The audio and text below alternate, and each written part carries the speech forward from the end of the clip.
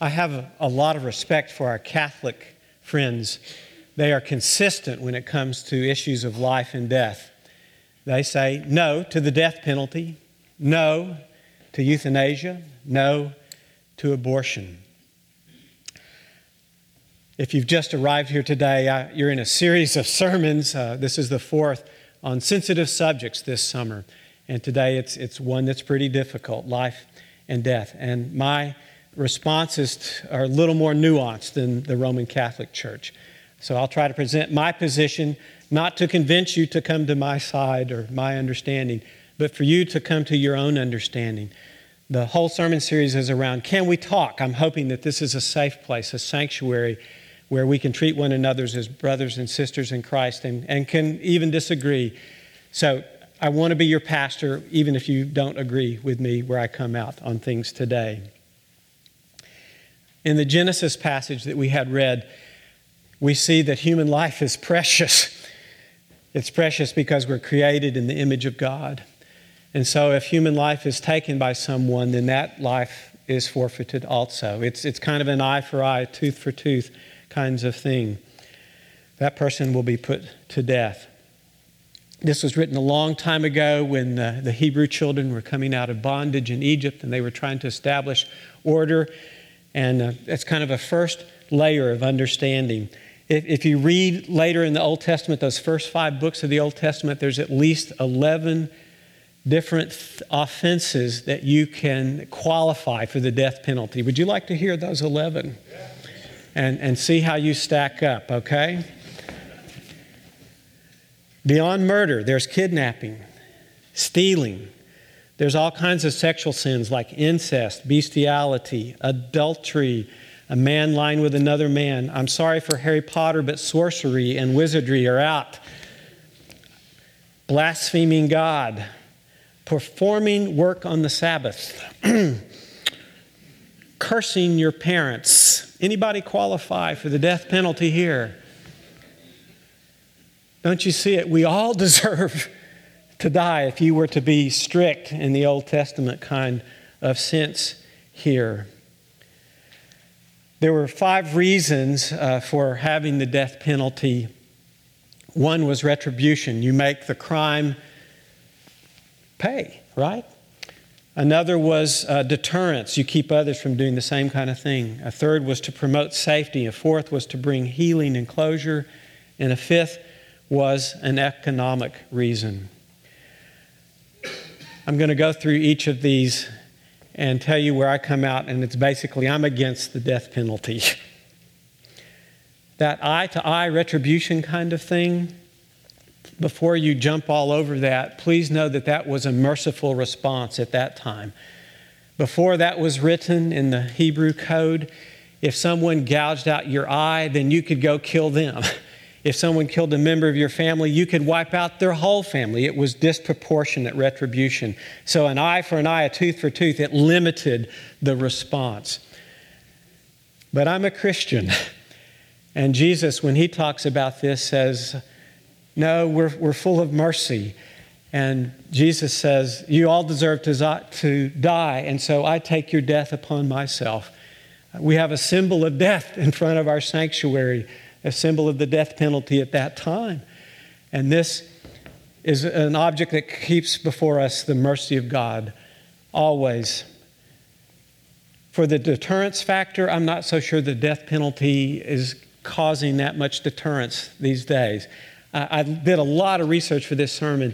In the state of Texas, we are the leaders in the death penalty. Did y'all know this? There was a moratorium in the death penalty from 72 to 76, but since 76 in the state of Texas, we have put to death 527 people.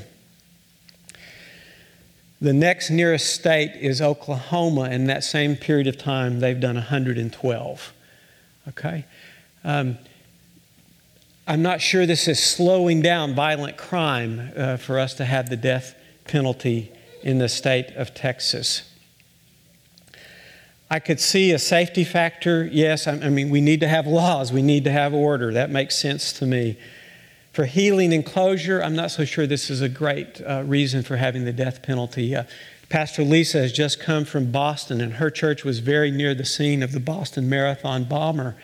And if you remember reading the papers, there were some of those families that were affected by that crime that said, oh, please don't do the death penalty. Please give life in prison so that we don't have a recurring appeal process. And it's just like tearing off the opening the womb all over again. And that gets to the economic reason too. I don't know that it makes economic sense because this appeal process is very expensive. It's maybe worse. There's some other reasons I'm against the death penalty. One of it is because of the Innocence Project, and some of you have been keeping up with that, where there has been poor representation in court, or later evidence was revealed through DNA or something like that that proved the innocence of this person that was convicted for this crime. There are botched executions. I'm not even going to go there. You know those stories of how it has almost bordered on cruel and unusual punishment in some situations. Several weeks ago, I talked about the new Jim Crow laws and how there's a disproportionate number of people in prison on death row and executed because of their skin color. Back to Texas leading the death penalty. I opened my emails this morning, and I'm on this email server list for a group that is against the death penalty.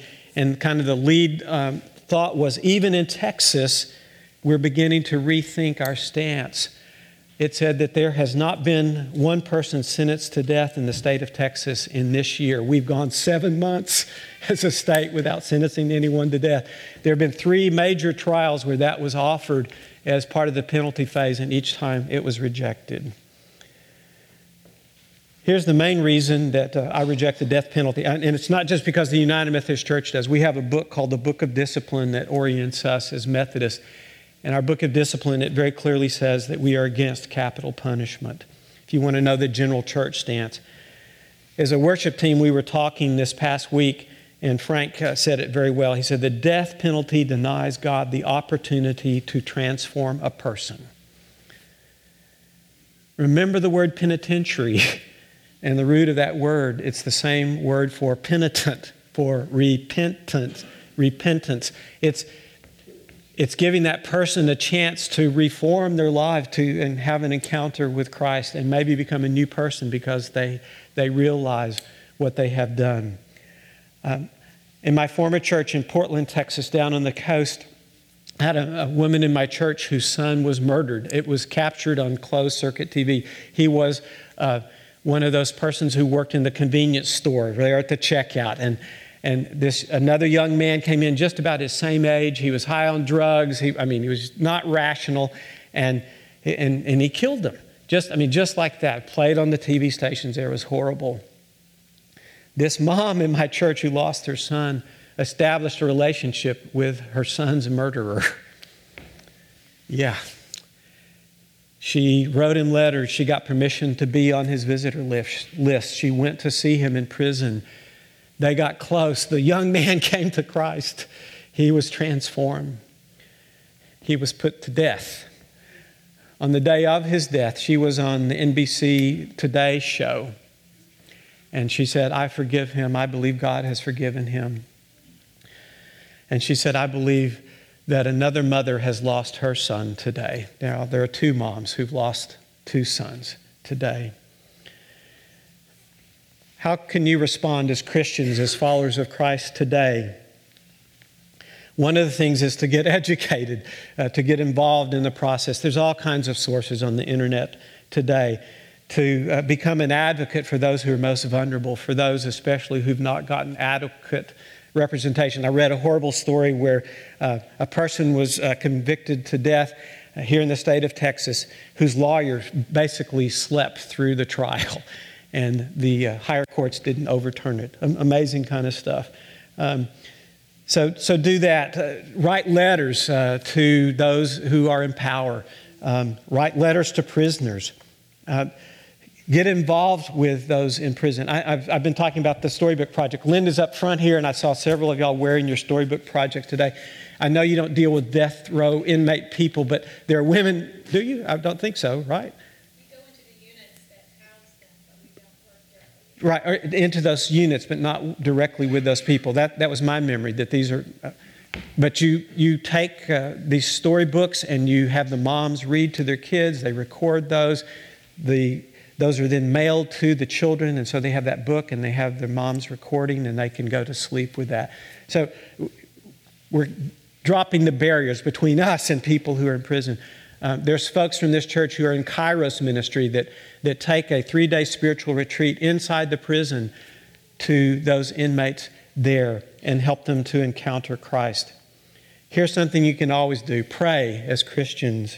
How would you pray today for those in prison? How would you pray for those on death row? How would you pray for those who work in prisons? Now, there's a tough job. How would you pray for our judicial system, for judges and juries? How would you pray for families of prisoners? How would you pray for families of those affected by violence? I'm going to move to euthanasia. Literally, it means a good death. It's also been called assisted suicide, sometimes more positively, death with dignity or mercy killing. Please hear me clearly on this next part. It is not the same as removal of life support. When all treatment options have been exhausted, here's some other things. If the person's already actively dying and we're only postponing the inevitable, and the person has an advance directive, and they don't ask for artificial support, then I think it is a good thing to remove life support. Several of you have been in that situation, I bet. I was talking to a physician in our midst after the first service, and she was telling me that in the state of Texas, suffering has been removed as one of those qualifiers for removal of life support. I didn't know that.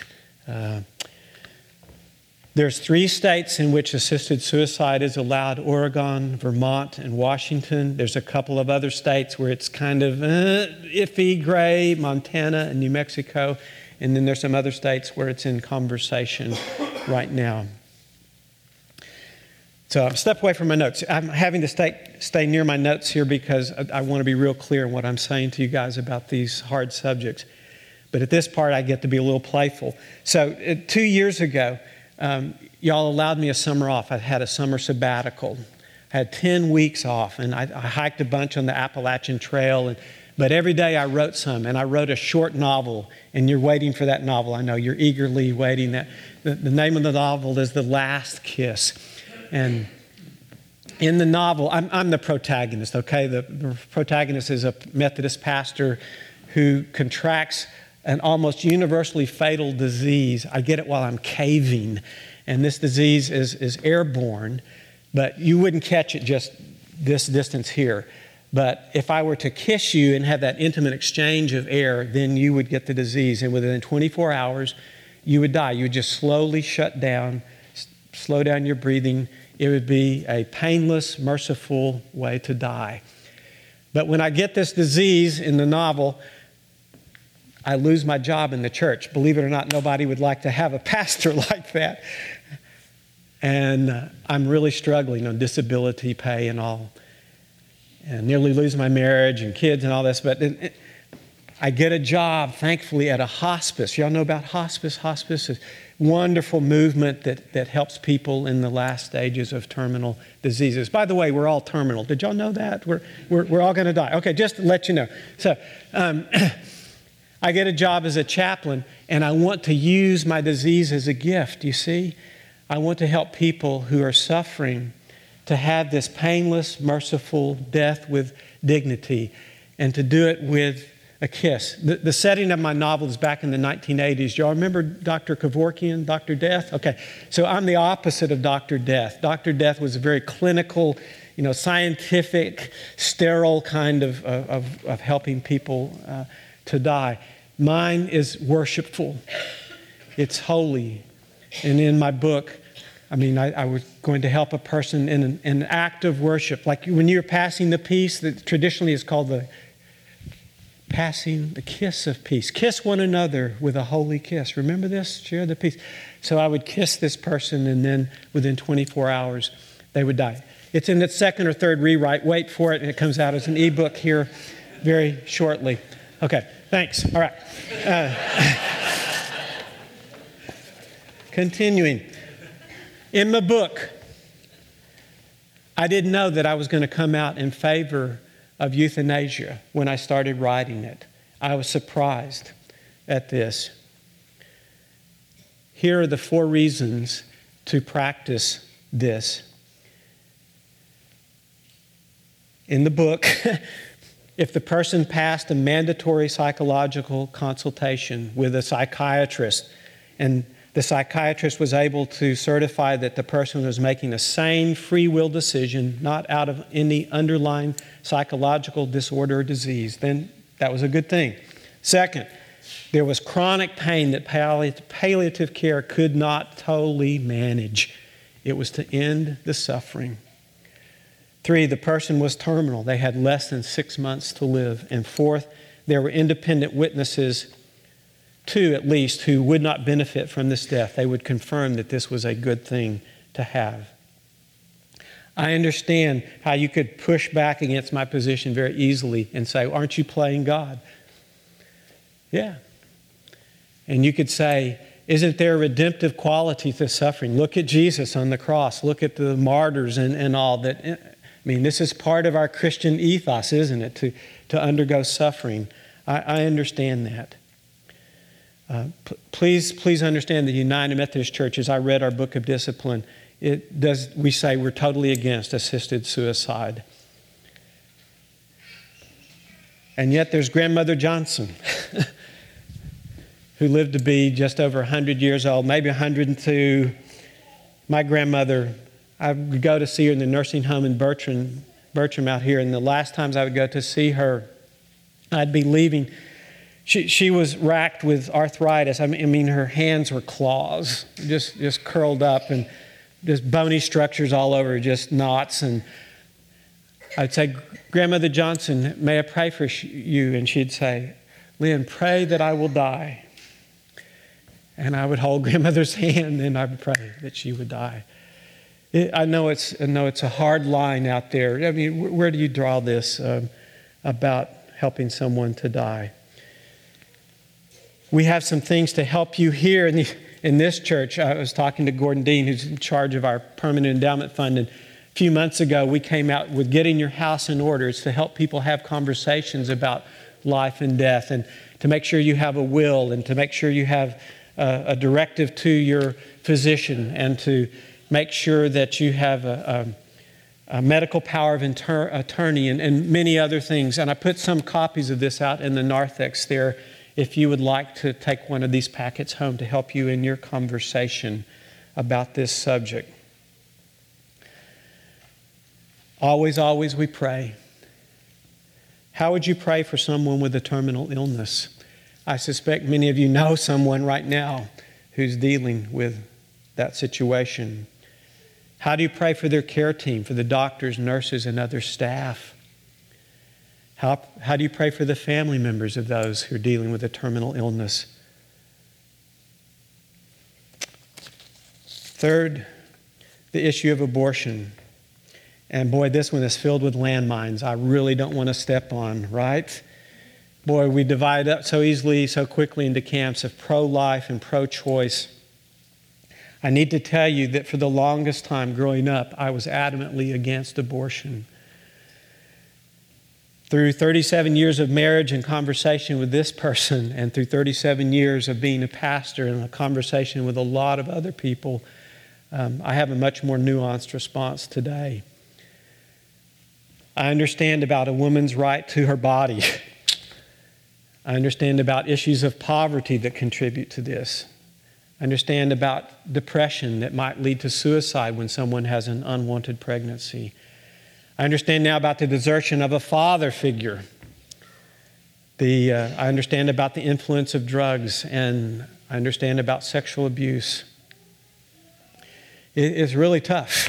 It's a really hard issue. In the United Methodist Church, we don't have a definite stance here. I was reading the Book of Discipline, and it said, we offer an informed opinion when it comes to abortion. We offer food for thought. We believe in the sanctity of life, including that of the unborn child, but we also believe in the sacredness of life and the well-being of the mother. So we play both sides. We do oppose late-term abortion, and we oppose abortion that leads to gender selection. Always, we try to offer ministry to all people, all of those involved. And I would invite you to, how do we pray for all of those people, for persons who are struggling with that issue of abortion and those family members, and again, medical teams and all. One response that the United Methodist Church has in this area is something now called Providence Place. In 1895, there was a home called the Methodist Mission Home established in San Antonio. There was a woman who ran a brothel in San Antonio who fell under Methodist preaching and was converted to Christ. And she turned her brothel into a home for unwed mothers. That is the genesis of our Providence Place. They now provide adoption services for many people. There's a very positive response to a difficult situation. I'm going to close with a story here, a couple of stories. One is a story of a woman that I respect greatly, a member at another United Methodist Church here in town. And she said, for me, abortion was exactly the right call. She said, I don't regret it. I don't have the guilt, the shame. It was exactly what we needed to do at that time in our lives. And then I'm going to read this other story. It's from Adam Hamilton, a book called Confronting the Controversies. I've read 3 of his books about controversies over the last 10 or 12 years. It's been wonderful to see his evolution of thought over this time. He's sort of our Methodist guru. I know a lot of our classes here go to his material, and always has a good weighty things for us to think about. In this story, he was preaching about abortion. And he asked for responses from his congregation. He got all kinds of letters and emails and things. And there was this one story of a mom who got pregnant at 17. Her boyfriend was 16. This couple went to a high school party, and people went off into separate rooms, and they had intercourse, and she got pregnant. I know this never happens today, but it did happen then, okay? And she got pregnant, and her father at that time wanted to send her to Switzerland to have an abortion. Abortion was not legal here in the United States at that time. She refused to do that. She wanted to keep the child. She had to leave her house. She moved in with the father of her baby. They got married. They moved to another state with his family. They were married for 12 years before they divorced. She never got a high school education, never went to college. And this is what she wrote to Adam Hamilton. Adam wondered if she ever regretted being a single mom or regretted her decision not to have an abortion. She said, "Yes, my life changed dramatically due to the pregnancy prior to marriage. But to this day, that child has been the greatest blessing to me and thousands of others. God has blessed me more with this son than I can ever imagine being blessed. I'm so proud of the husband and father that he has become. So many times when I look at him, I think that this incredibly kind-spirited person could have ended up aborted, but instead, due to the classes in Sunday school week after week that taught me as a child, I knew that even from the moment he was conceived, he was a gift from God. I look back sometimes at the college that I missed, the experiences that could have been, and thank God that I chose God's way. My life is different than it could have been, but I wouldn't change it for anything. Thank you, Adam, for being my gift from God. There can be no greater gift than that of a child that God wants to be born. I never dreamed 36 years ago, while I was carrying you, that you would have the impact on God's people and me that you do. You are my pastor, my confidant, and my best friend. I love you, Mom." That's Adam Hamilton's mom. The good news is that as followers of Christ, we can talk about anything. We can talk about life and death because we believe in this Jesus who has lived for us and died for us and been raised again from the dead for us, who deserved death, and He's offered us life. That's the good news I have to share with you this day. Amen.